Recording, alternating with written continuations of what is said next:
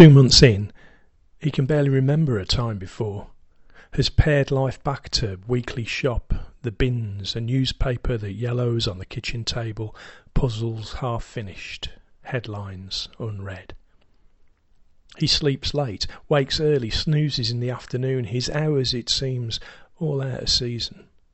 The structure of his life dissolving like tissue paper in long-awaited rain, lacking any rhyme or reason.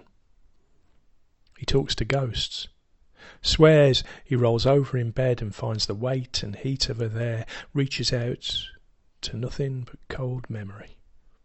Switches the light on, creaks downstairs, stands in the back door letting the night in, and waits for sunrise.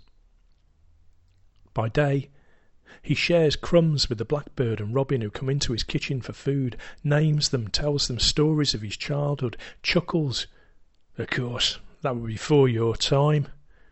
Is rewarded with birdsong. Twice he's snapped to, standing at the window clasping a mug of sugared tea he can't recall making and wouldn't drink for the life of him. Has poured it away, boiled the kettle for coffee, found himself later sipping once more sugared tea. Those first long-ago weeks he thirsted for the bar, for evenings marked by the smooth glide of a pint. Now he watches bees get drunk on nectar, loses himself in the slow rhythm of poppies opening and the antics of squirrels.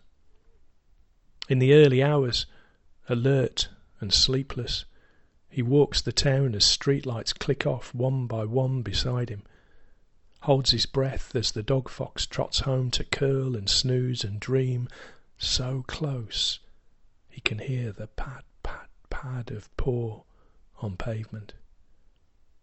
In the east, colour starts to bleed into the sky. He wonders if he'll ever quite return from this new normal.